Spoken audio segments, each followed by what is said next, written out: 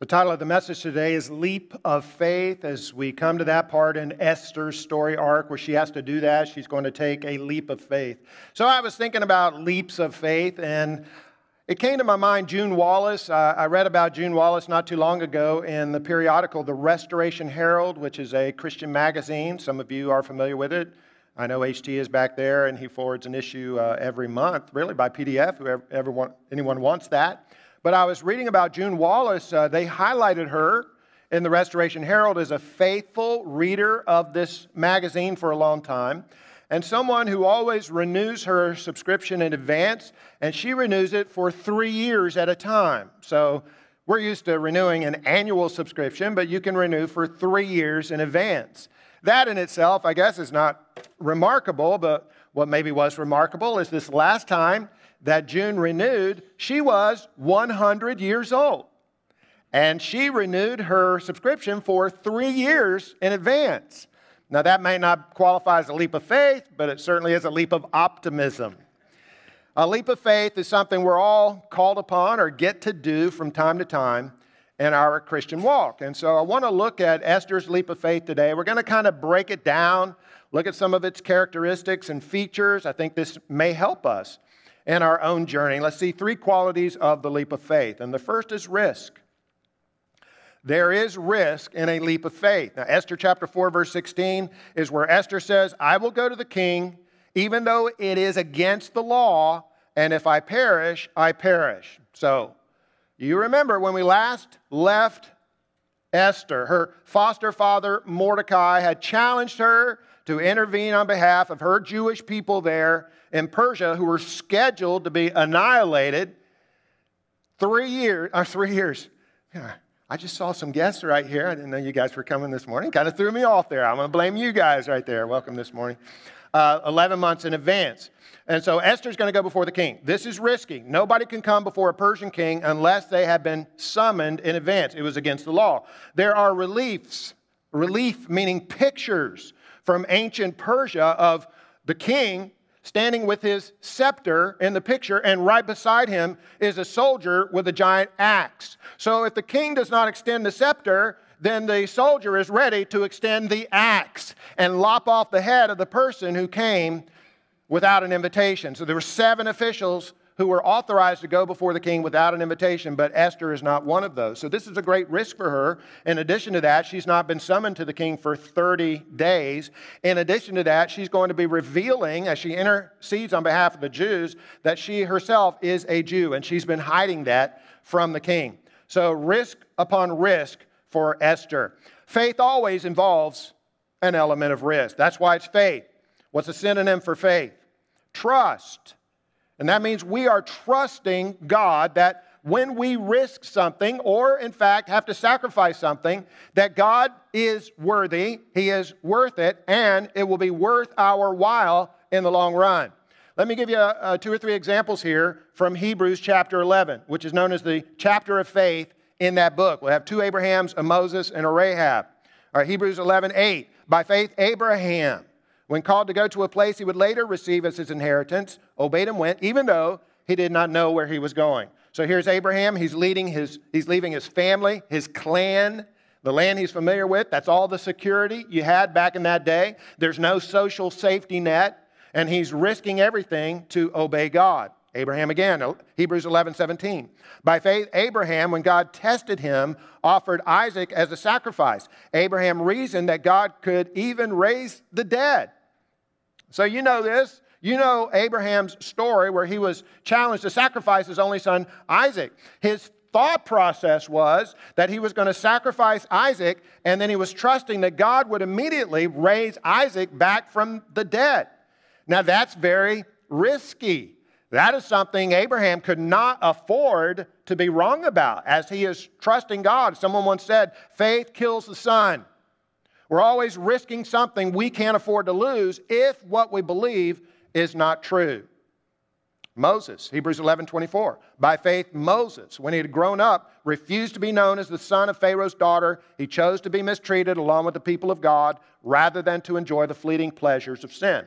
So here's Moses. He's turning his back on pleasure, on prestige, on power, in order to obey God. These are things he can never get back if he's wrong.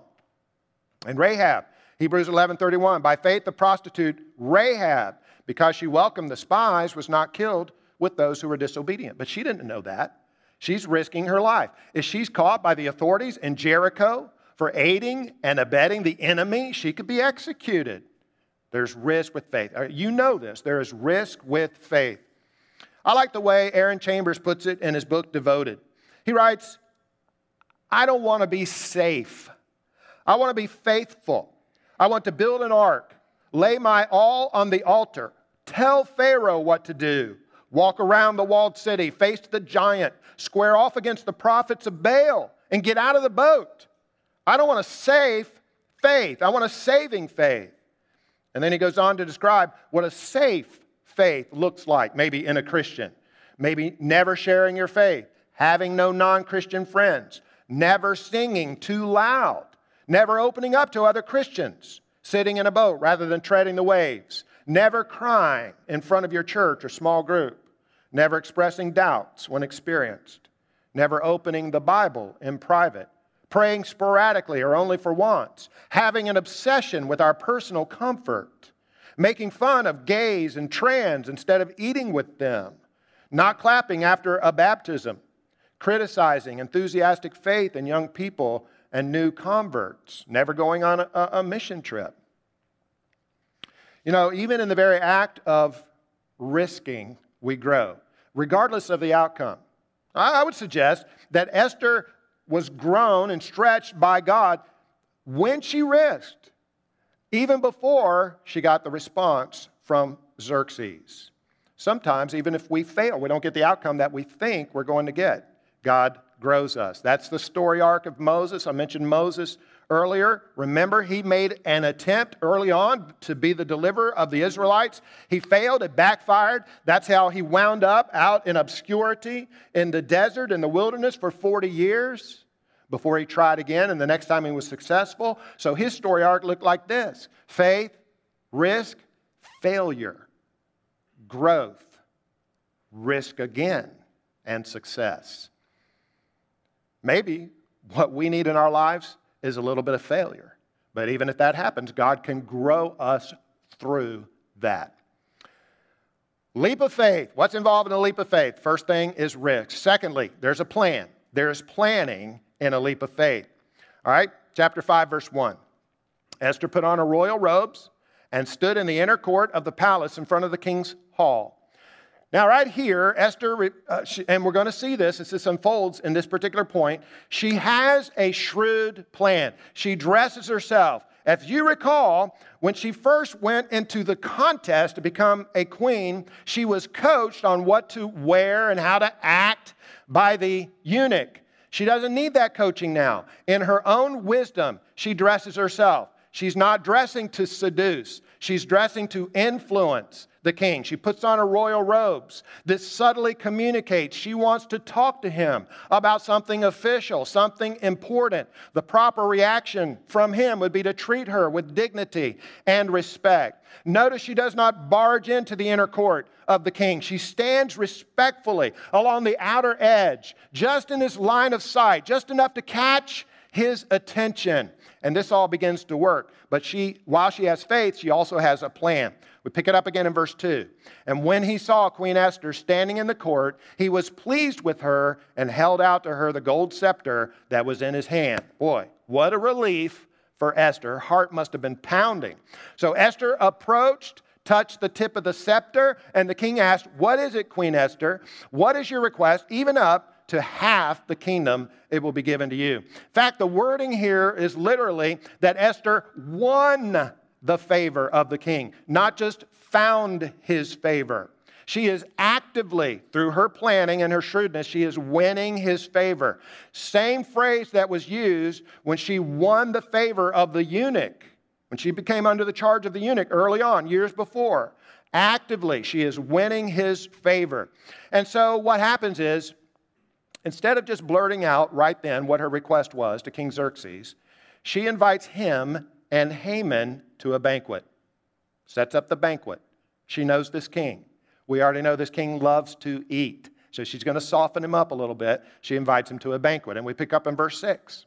As they were drinking wine, the king again asked Esther, "Now what is your petition?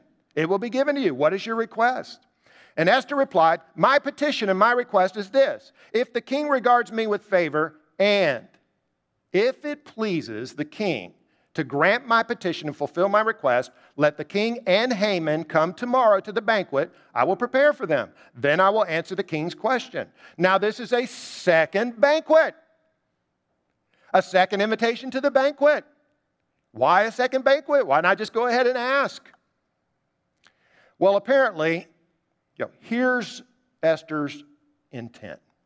There are two shrewd parts to this. Number one, she is, in effect, tying his attendance to the banquet to his approval for her request. She says, if it pleases the king to grant my petition and fulfill my request, come to the banquet. So by attending the banquet, he's actually taken the first step to granting her request. The second part is by inviting Haman to come along. That is shrewd as well. He, of course, is the author of the order to annihilate the Jews. So she wants him there for the confrontation. But also, it's possible that if it was just Esther and Xerxes at the feast, he could agree to her request. But then later on, when he's with his council of advisors and she's not there, he might change his mind. And we've already seen how malleable this king is with his council of advisors. By bringing Haman into that meeting, and he is a witness, if the king agrees to her request, he's not going to back down in his pride before his chief official. So two very important parts of this plan. Matthew 10:16 reads, "Be as shrewd as snakes and as innocent as doves." Who said that? Jesus said that. Luke 16:8, "The people of this world are more shrewd in dealing with their own kind than they are the people of the light." Who said that? Jesus said that. Jesus said that we are to be shrewd.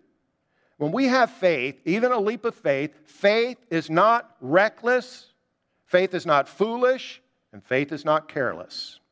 Faith plans.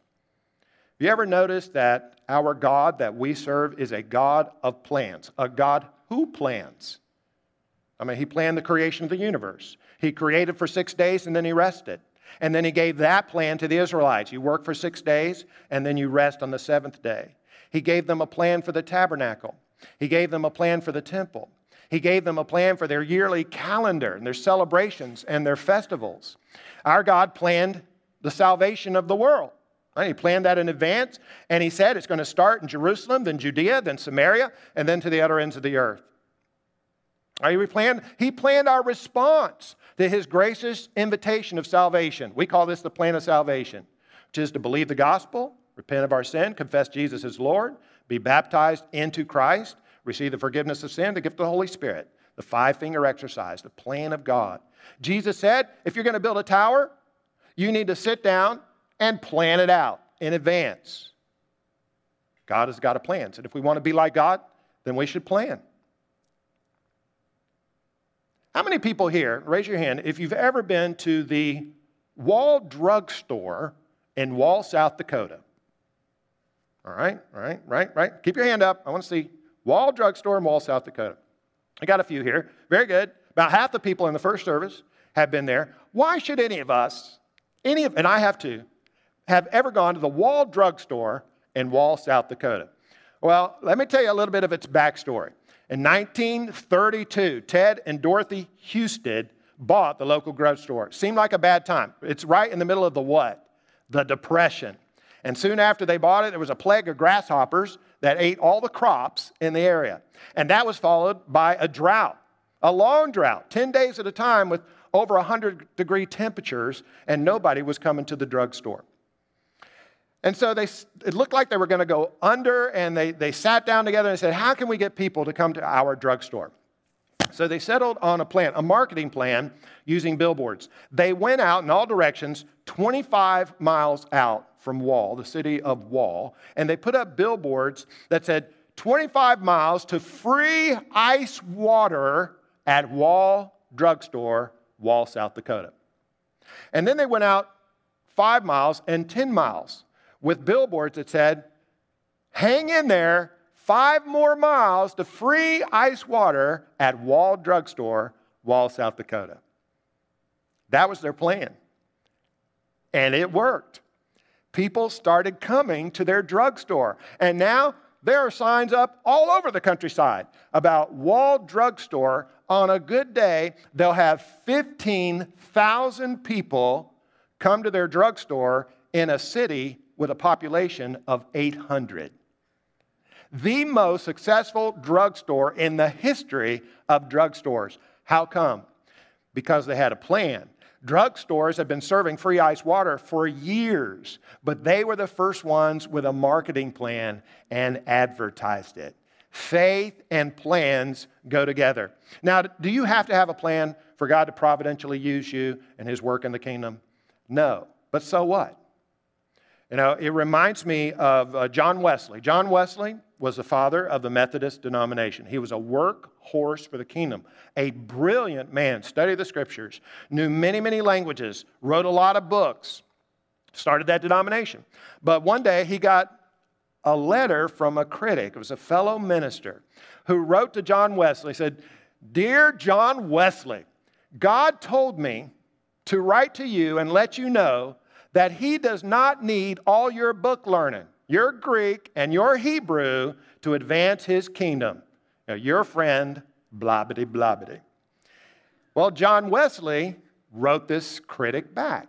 He said, "Dear sir, thank you for your letter, letting me know that God does not need all my book learning to advance the kingdom. Although it was superfluous," he said, "because I already knew that."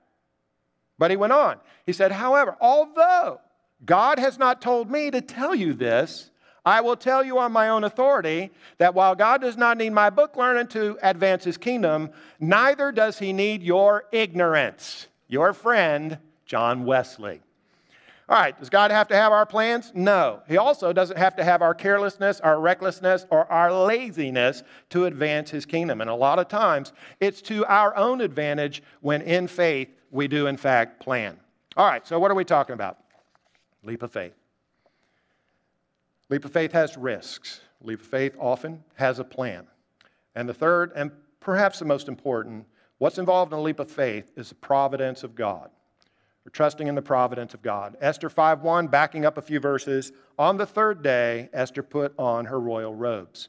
Now, what is this reference to the third day?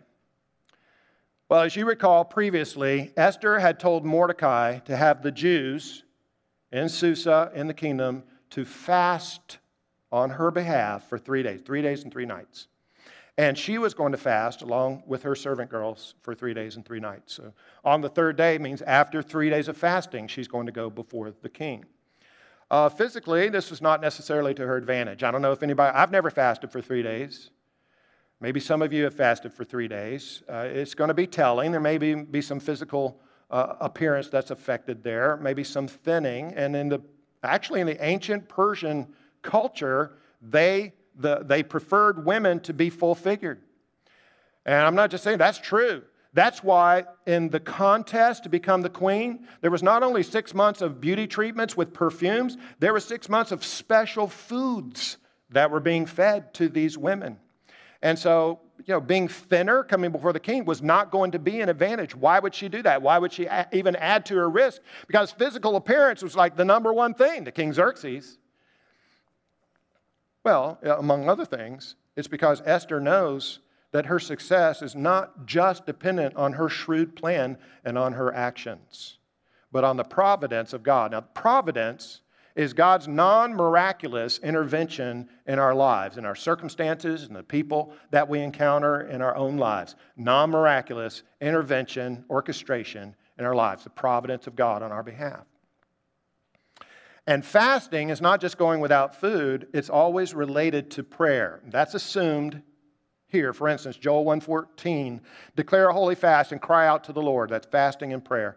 Ezra 8:21, fast so that we might be humble ourselves before God and ask Him for a safe journey. It's fasting and prayer. So the king did not have to extend his scepter, but he did. And the king did not have to offer to Esther an invitation to make a request, but he did. The king did not have to accept her invitation to a banquet, but he did. The king did not have to insist that Haman come along, but he did. And he did those things not just because Esther had a good plan, but because of this, what Solomon writes in Proverbs 21:1. The king's heart is like a stream of water directed by the Lord. He guides it wherever he pleases, and Persian kings are no exception. It's the providence of God. And Esther discovered that God was working through her courage, her boldness, and her plan. Paul writes in 2 Thessalonians 1, may God give you the power to accomplish all the good things your faith prompts you to do. Today I want each of us to ask a question in our own minds and hearts. What is your faith prompting you to do? What is my faith prompting me to do? What is our faith prompting us to risk? What have we risked for God lately? For some, maybe our faith is prompting us to come back to church. Maybe our faith is prompting us to make a commitment and join a church. Maybe our faith is prompting us to be involved in a ministry or to lead a ministry or to train for deaconship or eldership. What is our faith prompting us to do? James Clear writes, there will never be a perfect time to do something that stretches you. That's true whether you are starting a business, having a child, changing careers, or wrestling with any number of challenges. That's not a license to be reckless and never think things through, but at some point, you have to embrace the uncertainty because it is the only path forward. If you were ready for it, it wouldn't be growth. Now I want to close this morning with a true story from the Ukraine. In the 2004 elections, the nation of Ukraine was moving ever so slowly toward democracy. The entrenched party ran a dirty, dishonest election. The challenger was a Christian reformer named Viktor Yushchenko, who was quite popular with many people. As election day neared, Yushchenko was poisoned by government supporters, leaving his body weakened and his face permanently disfigured. Yet he remained in the race. On election day, exit polls showed him with a comfortable 10% lead. But the government reversed the results through outright fraud. That evening, the state-run television station reported, quote, ladies and gentlemen, we announce that the challenger, Viktor Yushchenko, has been decisively defeated, end quote. However, government authorities had not taken into account one feature of Ukrainian television, that is the translation it provides for the hearing impaired. On the small screen inset in the lower right-hand corner of the television screen, a brave woman raised by deaf-mute parents gave a different message in sign language. Here's what she signed. I am addressing all the deaf citizens of Ukraine. Don't believe what the authorities say. They are lying, and I am ashamed to translate these lies. Yushchenko is our president. And then she said, you will probably never see me again. 200,000 deaf people, inspired by that translator, her name is Natalia Dimitruk, led the Orange Revolution. Orange was the campaign color of Yushchenko. They text messaged their friends about the fraudulent elections, and soon other journalists took courage from Dimitruk's act of defiance and likewise refused to broadcast the party line. Over the next few weeks, as many as 1 million people wearing orange flooded the capital city of Kiev to demand new elections. The government finally buckled under the pressure, consenting to the new elections, and this time Yushchenko emerged as the undisputed winner. All because one woman, like Esther, one woman of courage, took a leap of faith. She stood up and she spoke truth to power. Again, what leap of faith might God be calling us to today? Let's pray. Our Father in heaven, there's not a person in here who is a Christian who will not be challenged at some point to take a leap of faith and risk it all. And we pray, God, like our example this morning, like Esther, We will have the faith, the trust, the boldness, and the courage, planning to follow you and put our trust wholeheartedly in you. We know that not only will it be worth it, but that you are worthy. In Jesus' name, amen.